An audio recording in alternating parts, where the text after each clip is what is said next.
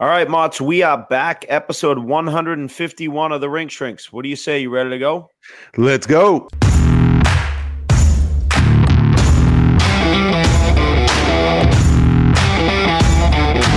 The last of the major pro sports leagues is off and rolling, and college basketball is ready to go as well. BetOnline remains your top spot for all your live betting action and contests. NFL, college football, UFC, and NHL are all in full swing. BetOnline is your number one source for wagering, news, odds, trends, and predictions. All the hoops betting action, along with every sport available at your fingertips with both desktop and mobile access at any time. Head to BetOnline today. Remember to use our promo code BELIEVE, that's BLEAV, for your 50% welcome bonus on your first deposit. BetOnline, where the game starts. All right, Mots, not a ton to catch up on here because we had our recap show early in the week, but we wanted to get into this interview with Jack Rathbone. We had him on right around training camp time. Just a great kid, great story. Obviously, a lot of information we touched on in his interview, right? And since we've recorded, he's recently been traded over to the Pittsburgh organization. He's down in Wilkes-Barre right now, and I think he's going to get a real opportunity there to potentially be an NHL regular once he kind of earns his stripes a little bit there in the Penguins organization. Yeah, I mean, I think when you do get traded, sometimes it's difficult, right? You get traded, you think you would, be with a club, you're really pushing to make that top club. But also it says that another organization values you and, gives you a fresh start for a new opportunity. And so the Penguins acquired Rathbone and Karel Plasek from Vancouver for exchange for Mark Friedman and Ty Glover. So again, that Pittsburgh Penguins organization, they really do like to find guys that need, a chance. And Ryan Shea is a prime example of that. He's playing well and he's in the lineup. And Jack Rathbone has, NHL capabilities. He just needs to get that opportunity. And when we talked about, opportunity and preparation coming together, he's going to get some chances with the Pittsburgh Penguins this year for sure. Yeah. And I don't want to ruin the interview, but just some of the different things we talked about, right? His father, obviously, Jason, was a player at BC, great guy, great family friend, is close with a few of my uncles and my dad and everything. So it just comes from really good roots. Family means so much to him. And it's just a good kid. So you really wish nothing but the best for a guy like this. And I think everybody will really enjoy the interview. Yeah, no, let's, without any further ado, Jack Rathbone. This interview is brought to you by Franklin Sports, the official street hockey partner of the National Hockey League. Check out their line of official NHL street hockey games and training equipment at franklinsports.com today. Always work on your game, get those training tools. Check out franklinsports.com. This interview is also brought to you by TSR Hockey, located up in tax-free Salem, New Hampshire, where you can stock up on all your equipment needs. TSR has all your team apparel, CCM, Bauer, you name it. Everything is done in-house. All the embroidering, all the printing. You can reach the team store, 603-912-5970, and talk to Mike or Dave up there. They'll hook you up. We also have a new product launch for some Christmas gifts we're putting out there. We'll be posting with the TSR guys online, so make sure you find that on the social media channels. And you can kill two birds with the one stone. You get TSR swag, right, with Rink Shrinks logo. They got unbelievable stuff that we're going to be putting out, from baseball hats, stocking hats, swag, you name it, right? They have everything. And the guys at TSR, they helped us design everything. You can use their website as well, tsrhockey.com. And we all know that TSR Hockey is New England's premier hockey store. Yeah, you got to make sure you get that swag. It's hockey weather, hockey season now. Get a nice toque, as they say. Nice winter hat. Layer up. Yeah, layer it up. Sweatshirt, baseball hat, whatever you need. Make sure you check out tsrhockey.com. All right, and our next guest on the Rink Shrinks podcast was drafted 95th overall in the 2017 draft by the Vancouver Canucks. He's played in 28 NHL games. He's a former stud at Harvard University and a Boston native. welcome to the Rink Shrinks podcast, Jack Rathbone. How you doing, buddy? Good. Thanks for having me, guys. Yeah, this is great. We appreciate you coming on, taking the time. I know you're ramping up, ready to get out to Vancouver for training camp, so this is a good time to catch you. But how's everything going? How's the training this off season? How you feeling? It's good. Yeah, it's good. It's I think it's kind of the dog days right now. I think everyone's pretty ready to get going. It's been a good summer, been a long summer. Trying to soak up the last few days and then ship out. That's great. Yeah, we usually start at the beginning here, but we're so close to training camp. Can you explain to our young listeners what things will look like for you in the next coming weeks here, right? Like shipping off, training camp, how it all goes down now that you've, what's this, number 4 for you? This will be 4. Yeah. So it's I'm still pretty new to it just because my first year was COVID year, so we didn't even have one. We had the mini camp, and then that was fun. Yeah, exactly. And then but it was good. I'll ship my car. It's a little different. I'll ship my car out to Seattle and drive it up. Guys kind of funnel in right around the 5th, 6th. And then we'll start skating right away. Start skating and training. And then camp opens up the 20th. It'll be fun. We're going to Victoria Island this year for ours. Sick. Yeah, that's nice. I can't wait. I've never been, so I'm fired up. It'll be.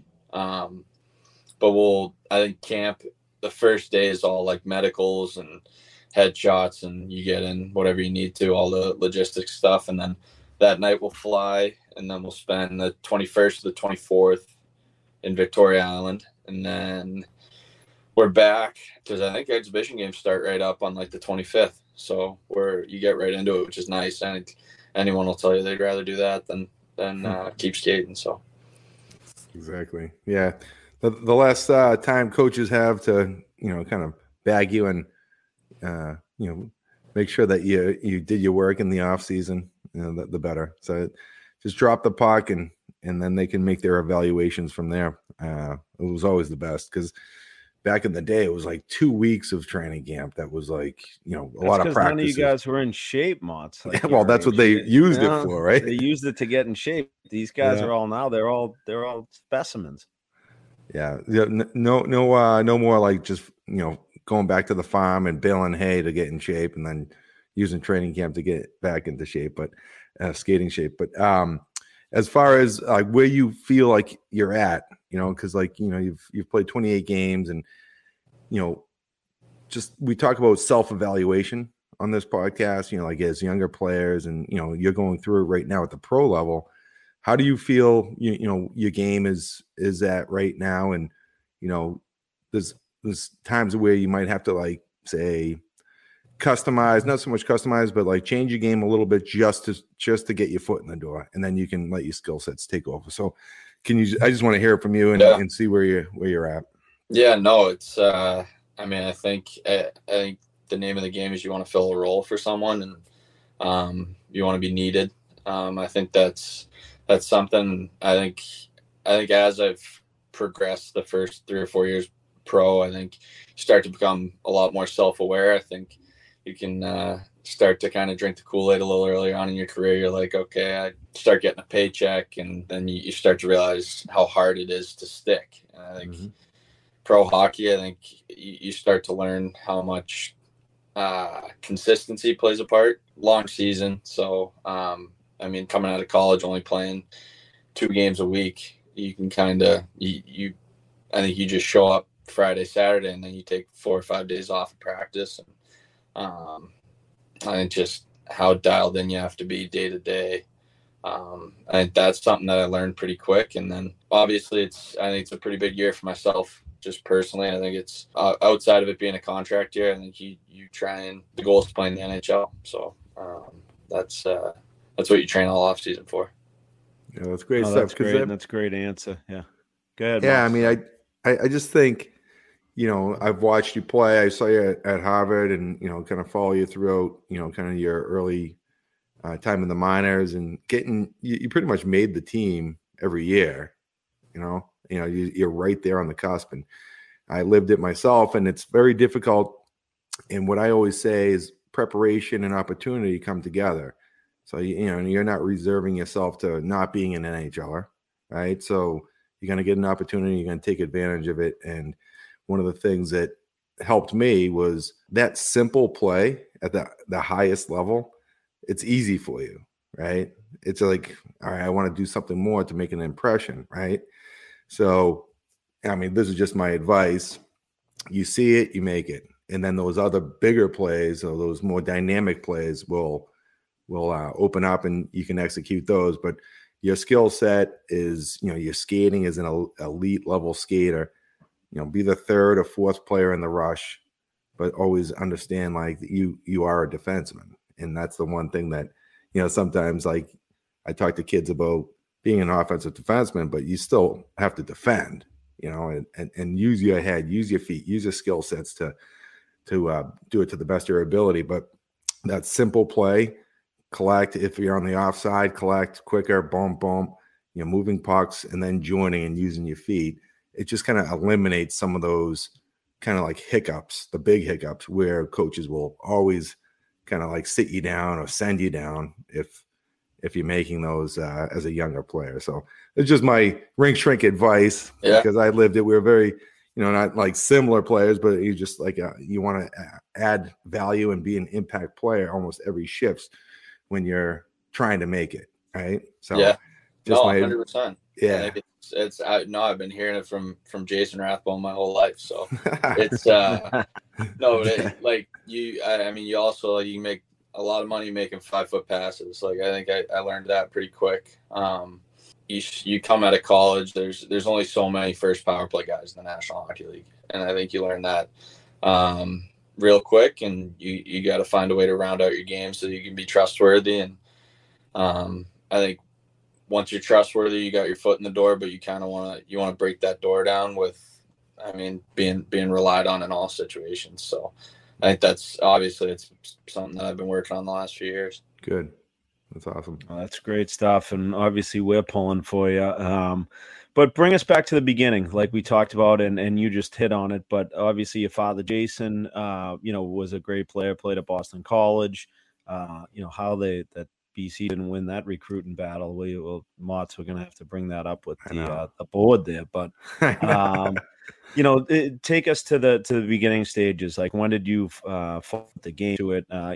Being a Boston kid whose dad played at BC, clearly you had no other option. But what was it like, and what were your first memories? Yeah, no, I honestly, I didn't really have a choice. But I grew up playing for my dad. I was lucky enough to learn from someone like that. Grew up going to BC games. Obviously pretty easy to become a Bruins fan with all those guys and how good they were back then. Just the sports town in general that it was. I think I kind of had an outlet to be interested in a whole bunch of things, whether it was baseball or hockey. Two of the sports I played, but played for the South Shore Kings growing up, and then South Shore Kings took me to U14. Played for a split season for the Cape Cod Whalers. My dad and Tony Monty coached. Played that up until U18.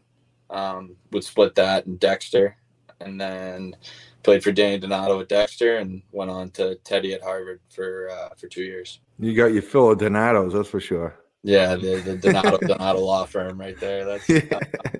But no, I loved playing for them both. Both huge. I can't thank them enough for what they did for me. And I've been tight with their whole family kind of since we were young. I went to school with Ryan, Jack, and Nolan. So yeah, and you got Danny on the baseball side as well. Yeah. So you couldn't escape him in high school. Exactly. That's great. Yeah. I escaped him a little bit. Played for the golf team for a few years. So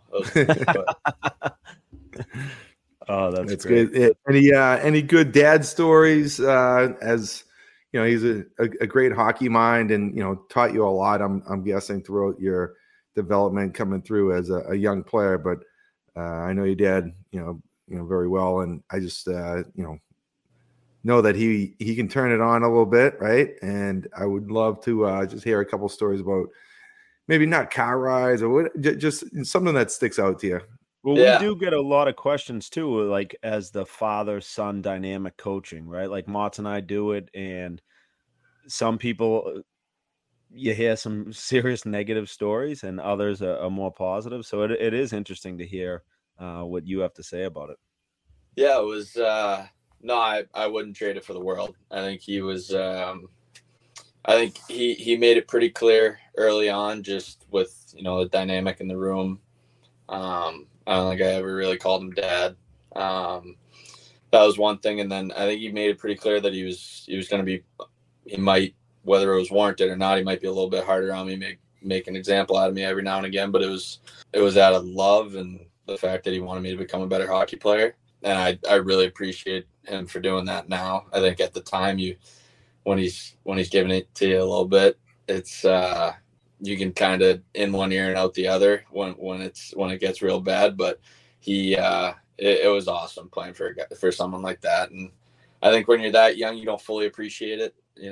What he had done. He played pro. He'd done a lot with the game, and I think it's cool for him to kind of be able to just sit back now and watch, and hopefully make use of all the coaching that he did for me. Yeah, Mac D was another coach, wasn't he? Sorry, Mac D. Yeah. Yeah, it was. Our South Shore Kings teams were good growing up, so it was fun. I think got to play with some really good players that are playing still, so it's cool. Yeah, no, that's great stuff, and being able to have that positive impact. I mean, I know I was lucky enough that in a similar situation like you, like my father coached me, coached my brother, and wouldn't trade it for the world. Like, those memories will stick out forever. And now it's great even seeing my father at the rink, watching his grandkids. It's fantastic. So it's great that was a positive memory, and we look for, we love hearing that stuff. How about other sports? Like growing up, my cousin Billy's around your age. You guys grew up in that West Roxbury Park area, and he talked about you just being an athlete and being a kid that did it the right way. You were a phenomenal hockey player, but whether it was baseball or flag football, no matter what, like, you were in the mix. Yeah, no, it was fun. We played. Me and Smitty played honestly every sport together. We played baseball, flag football. Just so your fathers could hang out. Yeah. So for Big Smitty and Big Bones to stand there. But it was awesome. It was fun. We tried to play everything and tried to play it well. I don't know if we did that, but we had a blast doing it. Played Little League together, a little bit of lacrosse, and honestly, it was some of the best times I've ever had is summer baseball. I think that was growing up, being able to put the stick down for a little bit and play Little League all the way up until you were 12, and then the big Williamsport run that everyone dreams about, going to the Little League World Series. I remember talking to buddies being like, what would you do to go to the Little League World Series? And I still watch it every year being like, what if? But no, I think I appreciate my dad for doing that, just because I think we went to a couple tournaments, I think it was Prospects in Toronto, and then we went to the Montreal Meltdown, was something that I remember specifically going to in the summer. But outside of that, I really only played in the Chowder Cup around here. And I really appreciate him for kind of being aware of that and letting me play other sports. And I think it helps overall, just kind of you keep being an athlete. I don't think kids need to be in the gym as early as they are. But I think as long as you can play it. I honestly regret not playing baseball a little bit more growing up, but I also wouldn't change anything about the way I did it. Yeah, you talked about even playing golf for a little bit in high school as well. And yeah. And we've referenced this quite a bit. One of our guests was the Minnesota Wild's strength coach, and he's like, there's so much sport specific at an early age now, but you can go out in the backyard and be an athlete. You don't have to play on a team per se. And but if you just kind of it's not even cross train, it's just different skill sets. You're giving your body a break from the rink. And Brian Leach mentioned this, and I think even Ray Bork was like, you want to be excited when you get that bag over your shoulder again going into the rink, Yeah. And yeah, like we were just talking about it, but like I always look forward to the Labor Day tournament because of it. Right. It's a big tournament around here, so I being able to hang up the cleats and whether it was summer ball with buddies, and then I always look forward to it because you don't see all your hockey buddies too. I had different groups of friends, so looking forward. And that first day going to the rink was always something I appreciated, having baseball to take a little bit of a break. Yeah, and the other thing about baseball, and this is we talk about, is it's like the most individualistic team sport. It's still a team sport, but you're on an island when the ball gets hit to you. You're on an island in the box, and you have to, be able to process the game. So hockey's like so fluid, right? Game of mistakes, and you have to be able to think on your feet and kind of understand, like, structurally, like what you want to do, but you're able to process. So like mentally, it's like another break, but you have to turn your brain on as well. So it's like I love the dynamic between baseball and hockey. That's the one thing that is really if you cool. can get through the the snowball fights. Yeah, when they're like 7 and 8. When you're 7 and 8, and it's like it might as well be a walkathon. Yeah, exactly. The 4 or 5 hour games. Everyone hit. Yeah, right. That is tough. But if you can fight that itch and stay in it, it really is big. Yeah, really is. even that golf thing. Like in high school, we had, and there were 8 guys on our golf team. 6 of them played for the hockey team. So it was just like we, Jack Donato, Nolan, we had a good group playing there too. So it was fun. Oh, that's How's great. the game? It's okay. I think played a lot this summer. Played a lot with guys around here, so it's pretty easy to find a match with all the guys that play hockey and golf around here in the summer. Yeah, that's great. Who's winning the money? What's the handicap at? I think I'm like a 3 right now, 2 or 3. Ooh. Yeah, it's I play a lot with Jack Donato and Ryan, and then a couple times with Hazy. Connor Garland plays a bunch. Hazy's easy money. Yeah, I don't know about that. We played me, him, and Henry Thrun, who's with San Jose. Yeah, he's a good player. Aiden McDonough. I carried him the other night too in that game. You did. Well, you carried me too. You're gonna take my shift on that line next year. But no, Runner, and then you got a lot of guys with game in this area, so it's fun. There's some good matches. That's great. That's great stuff. I love that. How about the high school process going? Obviously, being a city kid, like I deal with my kids, it's kind of the decision to go somewhere, whether it's the Catholic school route or the privates. But what was it like going to Dexter? How did you come into that decision?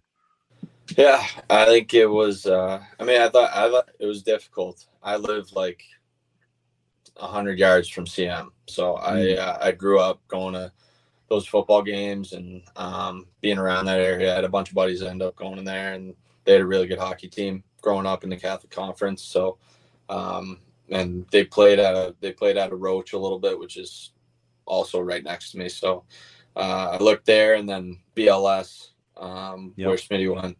We looked there a little bit, and then Dexter. I took a tour there one day and kind of fell in love with it, and then I ended up going there 7th through 12th. Played middle school hockey there a little bit, and then played freshman and senior year there for Danny, and it was fun. I think I was 130 pounds soaking wet going into my freshman year. I think it was nice. Just kids obviously have different routes now, whether it's going and playing junior for 2 years, but staying for 4 was honestly probably one of the better decisions I've ever made. Being able to, and they funneled some money into that school too, so it's a beautiful campus now and great weight room, awesome weight room, great facilities. So I was able to kind of make use of those and probably put on some pounds that I definitely needed going into college hockey. Yeah, can you talk about? So you got drafted by Youngstown, correct? Yep. And I know, like you were just kind of alluding to it about, the different landscape, different paths, different kind of avenues that players can make at that age. Junior year. Like I know, you had an opportunity to go and play in the USHL, Can you talk about that decision-making process? And if you just wanted to like stay with your buddies, see the high school kind of path through, and just kind of talk about that decision-making. Yeah. I mean, I think a lot of factors went into it.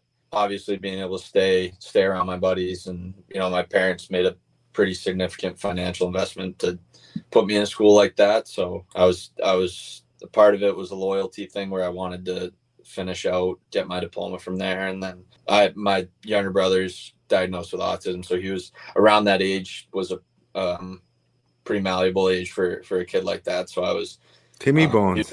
Yeah, exactly. So Teddy Bones is probably my best friend. So it was being able to stick around for those years was pretty cool. I think him coming to the games and then on top of it, I thought I talked with Teddy, who I was going to end up playing for, and being able to play for his brother Danny. I think he obviously was at 95% of the games with his kids playing there too. So long talks with him, and then my family, and it's you always kind of think of what if, and the different routes you can take. I visited Youngstown a little bit and loved my experience there too, but it kind of came down to wanting to stick around here. And I think what my game needed going into college was to kind of get bigger and stronger. And I think at that time, being able to maybe make use of a little bit more home cooking, that probably helped too. So. Oh, that's great. I mean, I love that. And talking about your brother and the family dynamics, right? That loyalty to the program, and the commitment that your parents had made, and being around for your family members and friends. I think that's it's fantastic. And it sends an unbelievable message of how things are done. And, there was probably people saying at the time, like, oh, if you listen to the outside world, like, I don't know if he's going to come in and he's going to play next year because he didn't go to the USHL. Like, you hear all that stuff, but you guys, trusted your own process. You made the best decision for you and your family, and having a dad that played and went through it, and also having Teddy and Danny in your back, in your ear as well, I'm sure was very reassuring that, like, no, you're doing the right thing. But like I said, it could very easily get caught up in like, oh, are we making a mistake here? Yeah, no, I mean, you can almost say that, juniors is the norm now. I mean, I think, and it's not to say that it's the wrong thing. I think it's such a young age. I don't think anyone's the same. Like, some kids hit puberty at 12. Some kids stop growing when they're 15. Like I looked like someone's little brother, like going out to, like, if I went out to juniors. So I think honestly, at the time, really, like you said, I appreciate, having a dad that played. And back then, obviously, it was a little different with him playing, and kind of everyone just played high school and ended up going to college, or prep school. And then, but yeah, I had a lot of people that help me out with that. So that's not an easy decision for any kid. Yeah. So now you go to Harvard, kind of another stepping, like you have to elevate your game. You're feeling good, throughout the course of your development at Dexter. What was that transition like? I mean, we know that you had immediate success, all ECAC, right? As a freshman or rookie team, but like that is so cool to see, because again, we're talking about kids that take different paths, right? The USHL is a lot of coaches like you to do that, like, a year older, a year stronger, a little bit more mature. But going in with your eyes wide open and just trying to play your best game as a freshman, you did have some success. It was nice to have Adam Fox there probably too, to learn a little bit from. But a couple second apples there. Yeah, exactly. Just close my eyes and slide it over. So yeah. So can you talk about that transition and kind of like just like that excitement almost to try to play to the best of your ability at that level? Yeah. I mean, I wanted to, I think growing up, I think I went to the Bean Pot every single year. So that was one thing that I knew I wanted to play in. And then Teddy gave me the opportunity. I jumped at it. But yeah, going in, I think it was, I think every level is just a jump in like guys, especially they're bigger and stronger, guys coming in as 21-year-olds, but I think we had a really, really good team, which helped too make the transition a little bit easier. Like you said, you alluded to, we had Foxy, we had Johnny Marino, Riley Walsh, Riley Walsh, the kid Drury came in my class. Casey Dornbach had a big year that year. We had a lot of good players, so I think that you kind of playing with guys like that, it forces you to elevate your game. So that was big, and then playing for a guy like Teddy who played in the NHL for so long, I think that that helped. He knew what it took, and obviously rolling off of some pretty big years there. They just won the Beanpot, I think, maybe the year before I came in, and went to the Frozen Four. So they were playing some good hockey, and I think that was something that I wanted to be a part of, and it was fun to do it for 2 years. Was Teddy still jumping in? Oh, sorry. Sorry. Yeah. No, I was saying, was Teddy still jumping in on the PP practices? He was. He took over my sophomore year. He jumped in for a rep or two. When he didn't like how I was running it. So this is how you do it, kid. Yeah, exactly. He could do it too. Oh my God. Yeah. Unbelievable. What was the decision-making process like? You said Teddy gave you the opportunity for Harvard, but was that, being a Boston kid, naturally you kind of have to entertain every school, right? But was it difficult, or was it just like you really wanted Harvard? I mean, it was a little weird. I mean, I grew up going to legitimately every BC game I could make it to, and having a dad that played there, obviously that was kind of not even like I didn't look at really any other Beanpot schools. Like growing up from that age, like that's all you want to do is play for the school your dad played for. Or at least that was my goal. And then you start to get a little bit older and realize there's other options other than one college. So I took some tours, and I loved everything that Harvard had to offer. I think the big thing that helped me was a lot of people are like, oh, like how'd that go down with your dad? Like what was that like? Was he like mad at you? Like what was going on there? I'm like, oh, he was the polar opposite. He kind of let me make my own decision. Obviously loved his experience at BC, but he was excited with the opportunity that Teddy was preaching to him. And I went to a few games. I watched him. I think my tour, I went and watched him play Cornell at home, and the atmosphere, everything about it. And then obviously every year we watch him play the Beanpot. So being able to get that experience in the classroom and then play for your school like that was pretty cool. And so now, as far as like you play 2 years there, could you talk about that kind of, again, decision-making process? Vancouver's probably reaching out, after your season, just kind of wanting you to maybe like move on. In my opinion, the league has gotten younger and younger, and like your skill sets really lend itself to this style of game. What were those conversations like, and what you eventually decided to sign, but like, could you talk to us about kind of those kind of conversations with mom, dad, your brother, and the Vancouver Canucks?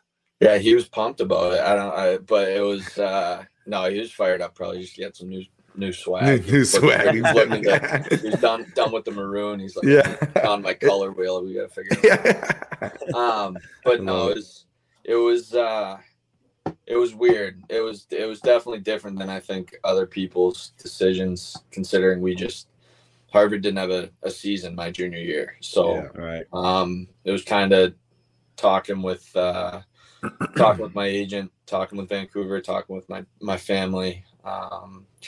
We were like, this is, it's weird. Like you're playing college hockey and you realize obviously that's the next step. But I think until they call and are like, okay, we think this is the right move, you're like, you're going to tell me I could get paid to play this game now? Like that's the dream. So the second they kind of came calling, I was really excited about the opportunity, and I had a good relationship with some guys out there just from going to development camps and stuff. So it was cool. It was to to sign was obviously like, that's the dream. And then the next step is to try and play. So that summer was big. And then I think those first 3 years have been great. I've learned a ton. So it's been a great experience. Yeah, I mean, obviously, I remember that with the COVID shutdown and thing. It was such a crazy time, and it must have been difficult, especially as being like a student athlete that, you made a decision to go to Harvard and you want to get a degree from there and things like that, and your buddies and people that are there. But then it's like turns into what are we going to do? Like miss an entire season of hockey? It's craziness, but. Ultimately, obviously, to get your feet wet and get in the league and start playing in the American League and then getting called up, like what was that experience like? Making that transition, I guess, from college hockey to the professional game. Yeah, it's a whole lot different. I think, obviously, like I mentioned earlier, playing 35 to 40 games compared to 75, 72 to 82, whatever it is, AHL to NHL, but. I think that first year was obviously I was on a taxi squad for a few months, and then I was able to start playing some games in Utica. Got called up, played 8 to 10 at the end of that first year, which was huge. I think going into the summer, just being able to see what the NHL was like. It was eye-opening, obviously, how good guys actually are, and a little bit of a confidence booster going in, knowing that I could do it. And that summer was massive, just having that in the back of my head going into my first real camp, obviously with COVID not having a camp. So that was big, just seeing what the bar was for coming in the fall. I mean, you score your first NHL goal. Can you walk us through that? And yeah, was there a good celly? I mean, I just there wasn't a fan in the building for it, so probably heard me screaming. But Edmonton, obviously COVID didn't have any fans. So we played, I think my first game was in Van. We played Edmonton. And then my second game, we played Edmonton in Edmonton the next day or maybe the day after. And I think it was the play kind of itself. Guy rips one, gets it blocked. I end up kind of a gift, like in the slot, like puck's sitting there. Kind of just walked down Broadway and shot it. Who knows where it went, but I saw another guy put a stick up and I jumped in the air. But no, it was, I mean, it's obviously it's like the coolest moment. You replay it 150 times in your basement playing mini sticks. So that was cool. I think it was I mean, you want your family and everyone there for it, but I know they were tuned in and ended up watching it. That's amazing. That's amazing. Can you talk about just that transition again, like to the pro game now? Has there been any guys that have really taken you under their wing and kind of taught you now, going into your fourth season, like this is what it's like to be a professional, somebody that you've kind of leaned on? Yeah, I think there's been a few guys. I think one that comes to mind right away was just a guy who was there to lend a helping hand no matter when, was Luke Shen. Pretty early on the last couple of years. He just watching him and the way he played the game, and how he approached each and every day, whether it was a practice day or a game day. There's really no difference to it. I think that was one thing that you realize pretty quick compared to college, where you can kind of get away with going through the motions Monday through Wednesday, and then Thursday hits and you're focusing on Friday, the back-to-back Friday, Saturday. So it's there's no time for that in pro hockey. I think you realize that real quick. And then I think just there's so many thoughts going through your head when you're kind of getting sent up, sent down. And I think just guys like that are there to just kind of check in and just remind you that it's still just a game and you got to enjoy it. So that was one big thing that I learned about the transition, being able to learn from a guy like that. Yeah, that's invaluable to have like some guys who have been around. And the one thing that I was taught was to get into a routine, something that works for you, and you see certain guys do some crazy stuff, like in practice, like practice and games, like that's like a workout. Like that's not for me, but like, something else can work for you to get your body and mind ready to be the best player you can. And I think that's very, important for some of these, veterans who have been around to be a leader and help guys along. As far as like coaching staff, so, Adam Foote, Rick Tocchet, it's also Sergei guys. Gonchar was pretty decent too. Yeah, no, and that's a guy I was going to ask you. Do they work with you on developing your skill set, or because like Foote was just a warrior, right? Like he would just battle it, but he had some skill to be able to still be on a power play or second BP or whatever. But it was just sometimes you get coaches that want you to be like them versus what you are. Have you run into any of, you don't have to talk like negatively or anything about the coaching staff, but it's just very refreshing when a coach can kind of like look at you, evaluate you, and help you in any way they can to get you to where you want to be. Yeah, no, I when they took over, I was in the AHL, and then I got called up for the last month and a half or so, but they were awesome. I think Footer's obviously, he's got some kids kind of going through the same thing right now, and I think he was just kind of a steady hand for guys that like me, where I think you get called up, there's a million thoughts racing through your head, and I think he's there, whether it's show you 4 or 5 clips on a practice day, or work with you a little bit after a morning skate or whatever it is. He obviously he's played the game at such a high level for so long that all you do is try and you don't really talk, you just listen, like, and it's not in a bad way. It's just like you want to try and learn as much from these guys as possible. And playing for a guy like Rick Tocchet too, I think it's the same thing. I mean, you alluded to it earlier, like you learn so much from guys that you play with, but having guys like that is pretty cool coming to the rink every day, knowing how good of players those two guys were, and being able to play for them. Yeah, that's important. Like, doesn't matter what level you're at.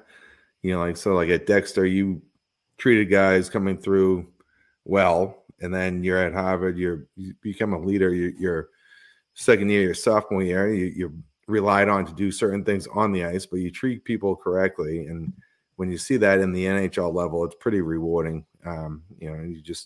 You'll pay it back when you're there and in that position. And that's like the cool thing about hockey and the culture.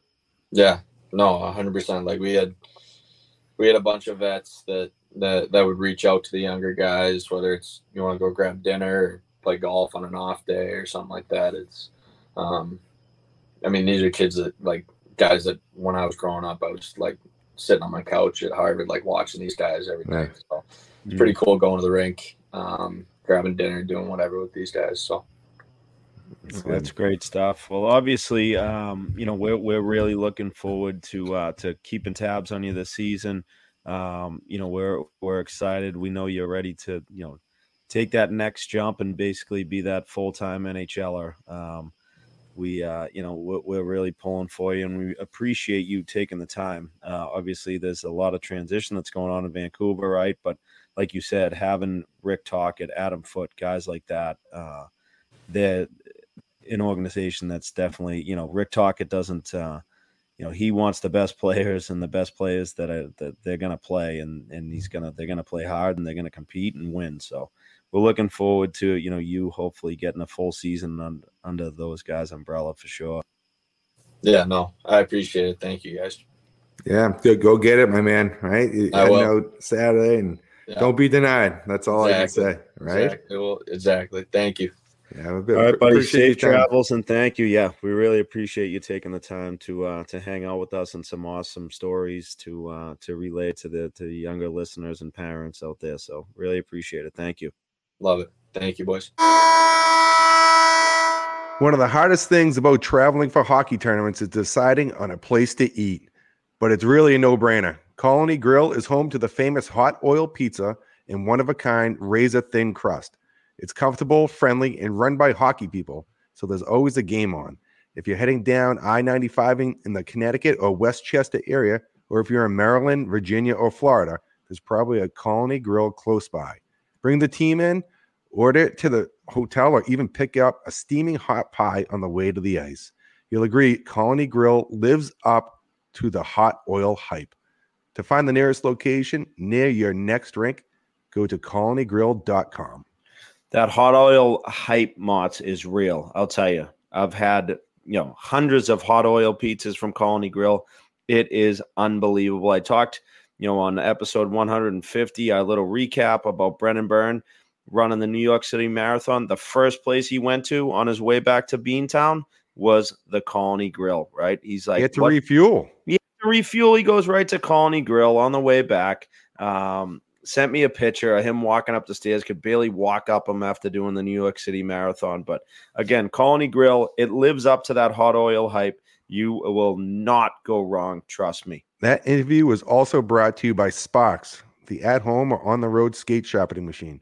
Head on over to sparkshockey.com and use BYMOTS for $50 off your Sparks sharpener. Sparks is the at-home skate sharpening machine that will never fail. Sparks is the gift that keeps on giving for hockey players and parents. It's convenient, easy to use, and will save you money in the long run. With Sparks, you get an accurate sharpening every single time. Again, head on over to sparkshockey.com and order your machine today. Yeah, we all know the importance of sharp skates this time of year, right? Kids, they're throwing bags on the ground, and that Sparks machine. I already owned up to it, last week where I made that mistake. Don't make the mistake that I did. Make sure you always have that Sparks hockey machine with you at all times. Put it in the car, especially when you go into tournaments, and you guys will love it. Mott's, what do you, it was great catching up with Jack Rathbone. Hopefully everybody enjoyed it. Such a good kid. I love the, you can make a lot of money making 5-foot passes line, right? That sounds like something you probably said back in the day. Maybe he stole that from you. Well, it's the truth. I mean, you see, and that's something we talk about like a lot, both the undervalued skill set of passing. So if kids can't do a 5-foot pass, 10-foot pass in practice with no pressure, they're not going to be able to execute it in the game. So you really, as coaches, you want to kind of focus in on that and really emphasize the importance of passing. But if you can do it at the highest level, absolutely. First pass is unbelievably important from, your D zone, from a defenseman, delivering the puck on time on the tape, giving your teammate a better, opportunity to make a better play. And that goes, throughout the ice, all over the ice, being able to make 5-foot passes. So I love that line. And yeah, he's such a great kid. Good way about him. Good athlete too. Yeah. Like he really stressed being an athlete. Yeah. Good baseball player. He loved his summer baseball with the boys. And, yeah. Good golfer. We'll have to get him out on the golf course. I'd love to. So he can show us a few things. And he'll have to give us a lot of strokes, that's for sure. Right? But no, we just a good kid. Though. We do. We wish him the best. That's a good opportunity there for him in Pittsburgh. Absolutely. It is. And now it's time for the My Hockey Rankings question of the week. This is like short and hard and a fastball. I love it. But myhockeyrankings.com, make sure you head to the website, see where your team stacks up. We have great partnership with the guys at My Hockey Rankings. And Mott's, here's the question. Shin pads over or under the tongue? Just right to the point there. Yeah. We should probably explain what that means too, because like if you're a non, like my wife would have no idea what that means. Yeah, go for it. Explain it. Oh, I thought you were gonna. Well, yeah, so you tie your skates, right? And you tie them up, and then if the shin pad is a little bit, like the length of the shin pad is like the biggest thing. But if you put it over the tongue, right, the tongue of the skate, then it just rests down a little bit further. If you roll the tongue a little bit, or the shin pads are a little bit smaller and they rest like right where the ankle kind of comes to the tongue, then that's over or under. But my answer though, I had to wear my brother's shin pads and they were too big for me, and so I had to go over. No, you had no choice at a young age. So that's just what I did, right? So ever since, and I think it gives you another layer of protection. If you're getting in front of nut flamingo in or whatnot if to you're block eating a shot. pucks. Yeah. So I think it's, twofold. It's a clean look and also, a little bit more protection. Yeah, I was always an over the tongue guy, but I do like the style. Some people can really just pull it off, but you have to go with a little bit smaller of a shin pad, I would say. Mm-hmm. I always pictured you, especially as your younger years, being with the Mohawks and things like that, being the guy that pulled the sock down around the back of the like the over the back of the over the back, like yeah. and tucked it down there. Like, remember that look was a thing for a little bit? Yeah, I think I may have done that for no, you really did. Time. Yeah. Like took it all the way down, like down above the below the heel? Yes, below the heel. No, not a chance. Never that. It was like that. You know what I'm now yeah, you can yeah. picture what I'm saying. No, I know, like the back part would go down below the heel and like hook on the bottom. Yes, it would hook on the that's bottom. Ridiculous, like it would hook down to where the toque meets not the a chance. The boot. No. Yeah. I would go over the back, I think, at some point, and then I just went. Yeah, that's it. That's not a like when you have that ankle. I don't like that look. No. Never have. Yeah. But the other look, the one that I was talking about before, that could be the all-time worst look in the history of hockey. Yeah, I agree. And there was some people, I haven't seen it recently, but there was some people that thought that was good style. No. Like that's just a real faux pas, fashion faux pas on the ice. Oh, it could be the worst thing that I've ever heard of. What, worse than wearing a hoodie underneath? I would say the hoodie thing is definitely better than the we'll call it the sock tuck to the toque look. The ankle warmers. The ankle. Yeah, that's what it was. That's what it looked like. Yeah. So the ankle warmer versus the hoodie. The hoodie. I think the hoodie is more of an innocent little kid. Yeah, look, trying to keep warm. So I got to go with the hoodie because I think any normal kid, once they like get a little bit older and start sweating, they're never wearing a hoodie again. I agree. Like that, the ankle warmer look that was like some dude that thought he was sweet when he was like 13, 14, 15, whatever. Or like some guy in men's league now. And he's like, no, this is like my look. Yeah. So like that's like donkeyism 101. Yeah, it's brutal. That's horrible. Absolutely horrible. So but that's a good question. Yeah. Got the wheels turning a little bit. Got the wheels turning a bit for sure. Great episode. Obviously, thanks to Jack Rathbone, to Bonesy there for jumping on with us. Great kid. We wish him the best of luck in Wilkes-Barre now, and hopefully he's sniffing around the Pittsburgh call-up sheet very soon. Thanks again to all the sponsors. Make sure you're following us on social media. Keep the questions coming. Keep the interaction. The engagement has been like off the charts on Instagram and Twitter. Really and Facebook. Really appreciate everybody reaching out and sending in the Sunday night recaps. Like I was talking to people about it all weekend, like, oh, can't wait to put that one in the Sunday night recap, so the engagement has been fantastic, and we get so many different ideas and topics of conversation from you guys. So really keep those things coming in. We'll have the mailbag coming up next week, so keep those questions coming, and we'll do our best to answer them. And Mott, you got anything else? No, it was a good episode. It took a little time to get out, but what a great kid, and we wish Jack Rathbone the best, and be looking for him to be in a Pittsburgh Penguins uniform real soon. Time to cue the rink, shrink, shuffle, Jersey.